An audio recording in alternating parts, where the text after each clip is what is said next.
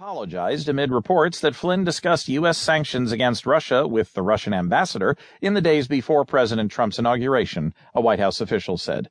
The apology was directed most notably to Vice President Pence, who had emphatically denied to CBS News last month that Flynn had discussed anything having to do with the United States' decision to expel diplomats or impose censure against Russia. Flynn spoke to Pence by phone, the official said. The White House official, speaking on condition of anonymity to discuss a sensitive personnel matter, said Flynn now says he may have discussed sanctions but cannot be 100% certain. Despite the intense speculation about Flynn's future, no questions about Flynn were asked during the news conference Monday between Trump and Canadian Prime Minister Justin Trudeau.